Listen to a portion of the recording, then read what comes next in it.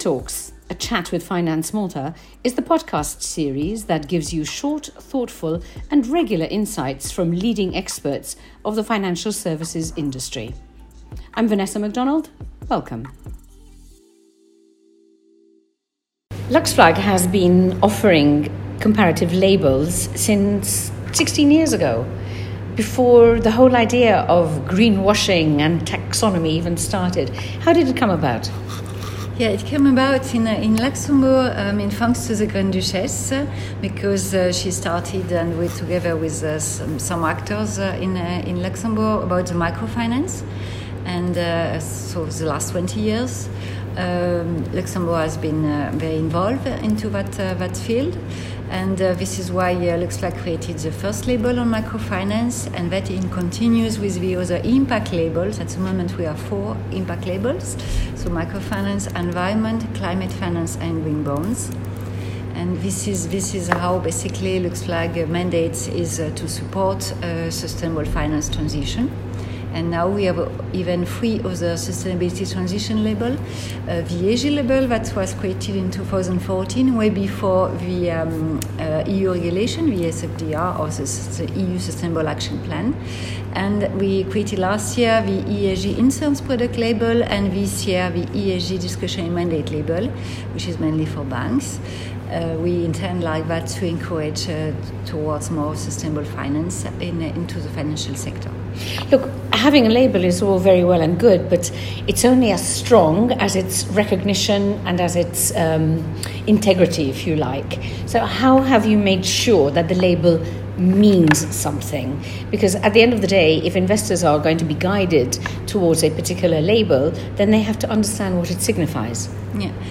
Yeah, basically a label is a signal for an investor to provide to them clarity that if a fund has been granted a label, is because it has passed through a deep screening of its portfolios, but also we are reviewing the policies, processes of an asset manager, also of the institution managing that fund, and we are also especially looking at all the underlying assets.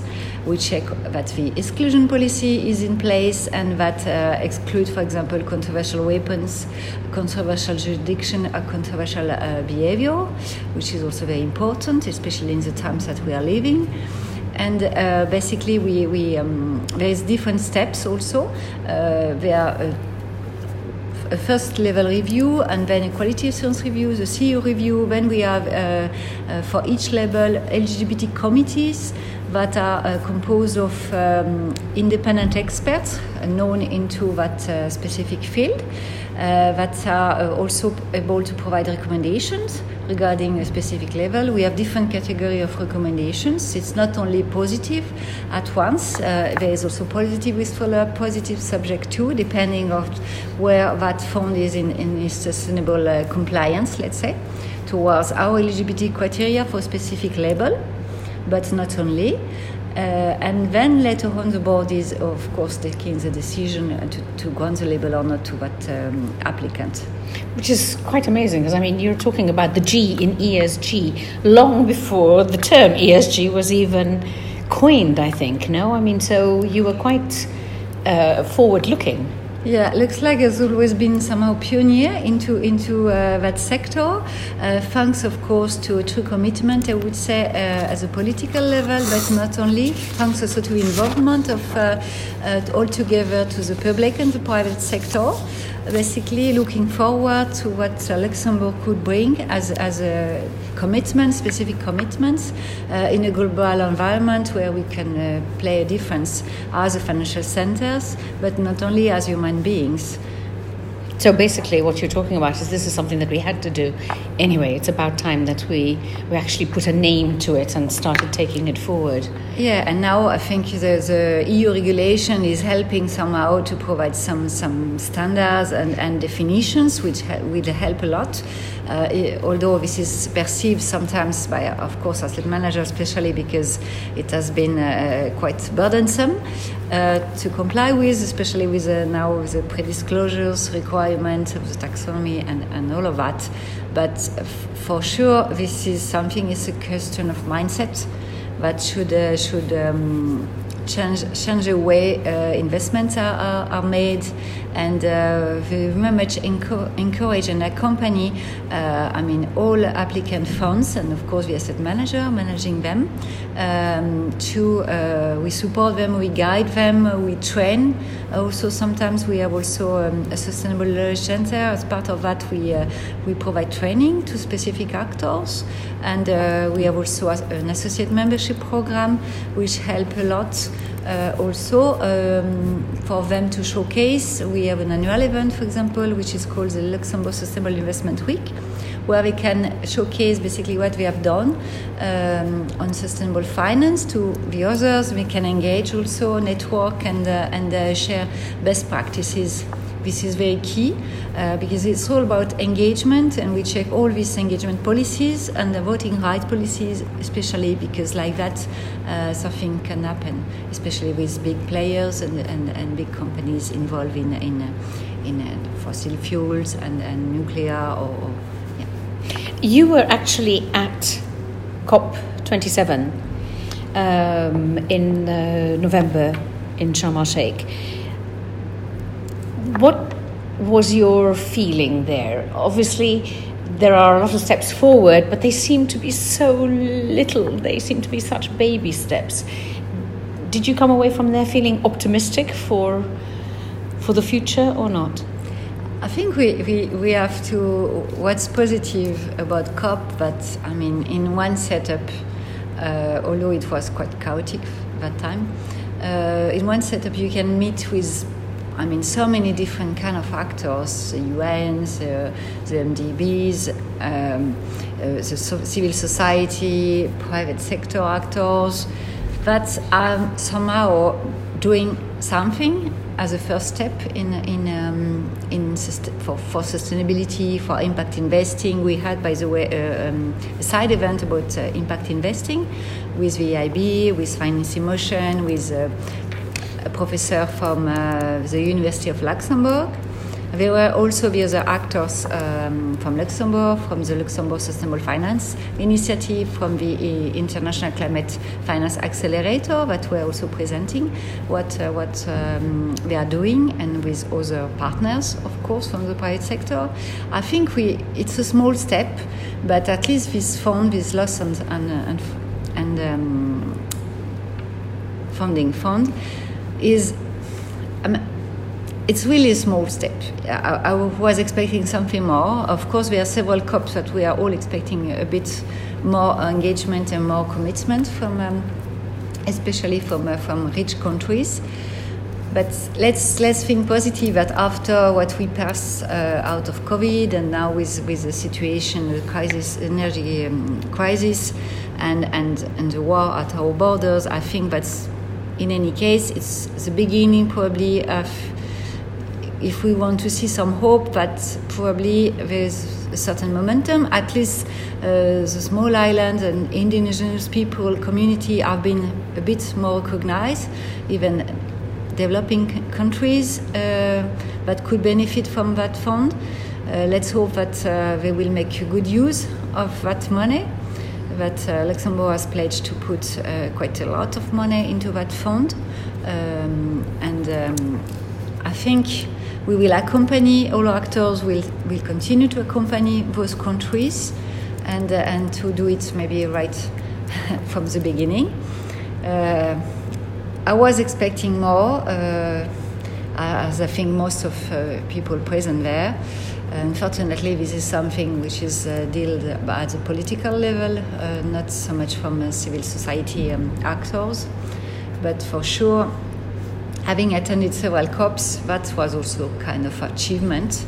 And so let's hope for the next one, probably to push a bit more and to the right direction. So, look, it all comes down to how it hits people's pockets. And of course, when we're talking about sustainable investment, etc., we're talking about big corporates and so on.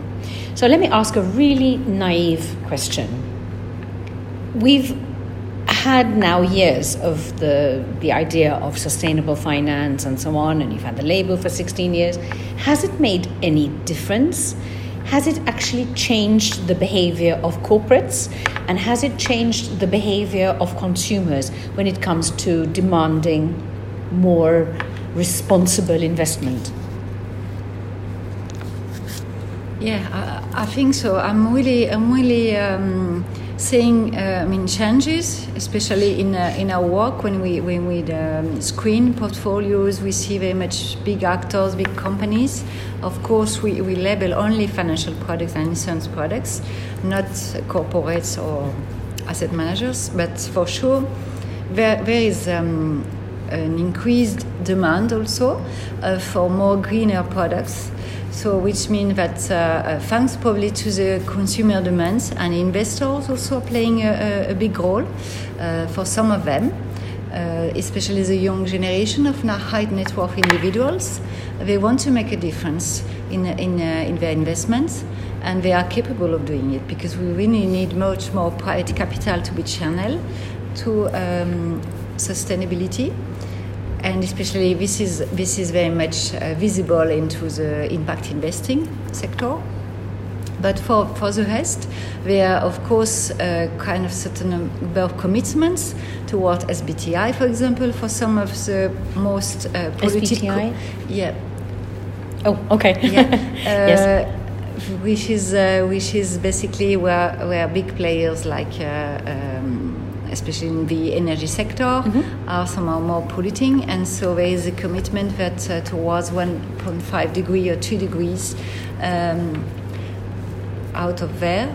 And so I see very much that the trend is there, and it will take a bit of time again, but frankly speaking, I'm very, very positive, because over the last years, and also looking at how many applicants we have, especially on the ESG label, some of them are now moving even more to impact labels, which is a good signal, meaning that they have learned somehow out of the process, and they are willing to engage even more into that sustainable finance journey.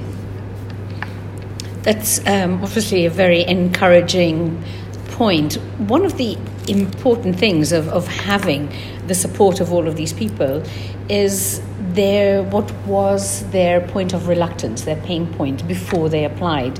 And up until quite recently, it was seen as being a cost rather than a benefit, a competitive advantage. But what you said about the fact that there is now more demand for this has shown perhaps that it isn't even an option for entities to stay out of this framework.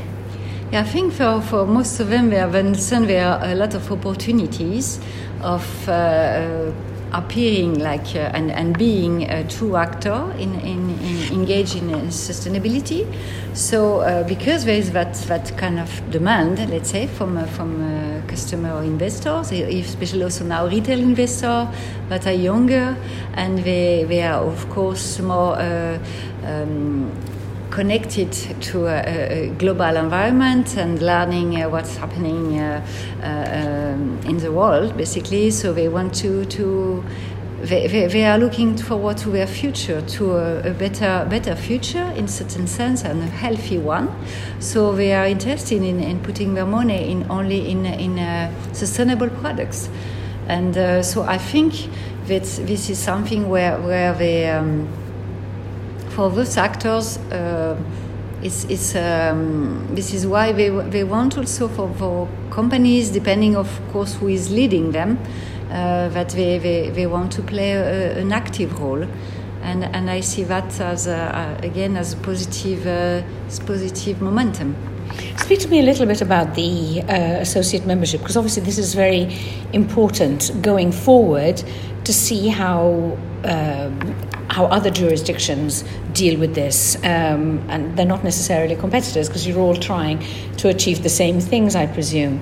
So I understand that you've got 92 associate members as of December 2020. So presumably since then the numbers have changed. What does associate membership mean? What can it bring with it? Yeah, basically for the associate members, it means that we are part of the community, of course, not only of LuxLab, but let's say on the sustainable finance community, especially in Luxembourg. But we have also international associate members that are not only because we are headquartered in Luxembourg. And it means that they can engage with us. We have a special, let's say, relationship, especially with us, but not only with all Luxembourg sustainable finance actors, but also with similar asset manager active into the same field. Or we can also showcase at our annual events. We have different kind of, we can support them if they want to present specifically their work out of webinar, conferences, or and again, they can rely on us if they need some, although we are not a consulting company, of course, we can rely on our judgment of our knowledge. If they want a specific training to be given to some of their personnel, or if they want to engage with us on a specific team. We've talked a lot about financial products and so on, presumably the ones that fall under regulation. What about the non-regulated market? For us, this is not something we can only label a financial or insurance product which is, under supervision or regulated. So, but there's still a huge, big amount out there which is not regulated, and they are presumably the most important ones in terms of, consumer protection, etc., etc. No, so what's going to happen to them? Yeah, there's, for now, there's also the regulation regarding corporates that we will have to comply with. And for all of this also non-regulated products, I think there's also already a kind of eco-label, which is more something which is regulated at the EU level, that has been existed for quite some time. I don't recall exactly when was this implemented, but for sure, the path is there, so I believe that EU will also tackle those products in the near future. I don't know exactly when, but this is really something that no one will somehow be left out of that sustainable finance journey. That's all for today. Subscribe now to the FinTalks and follow Finance Malta on all social media platforms to stay updated with all our activities. Till the next podcast.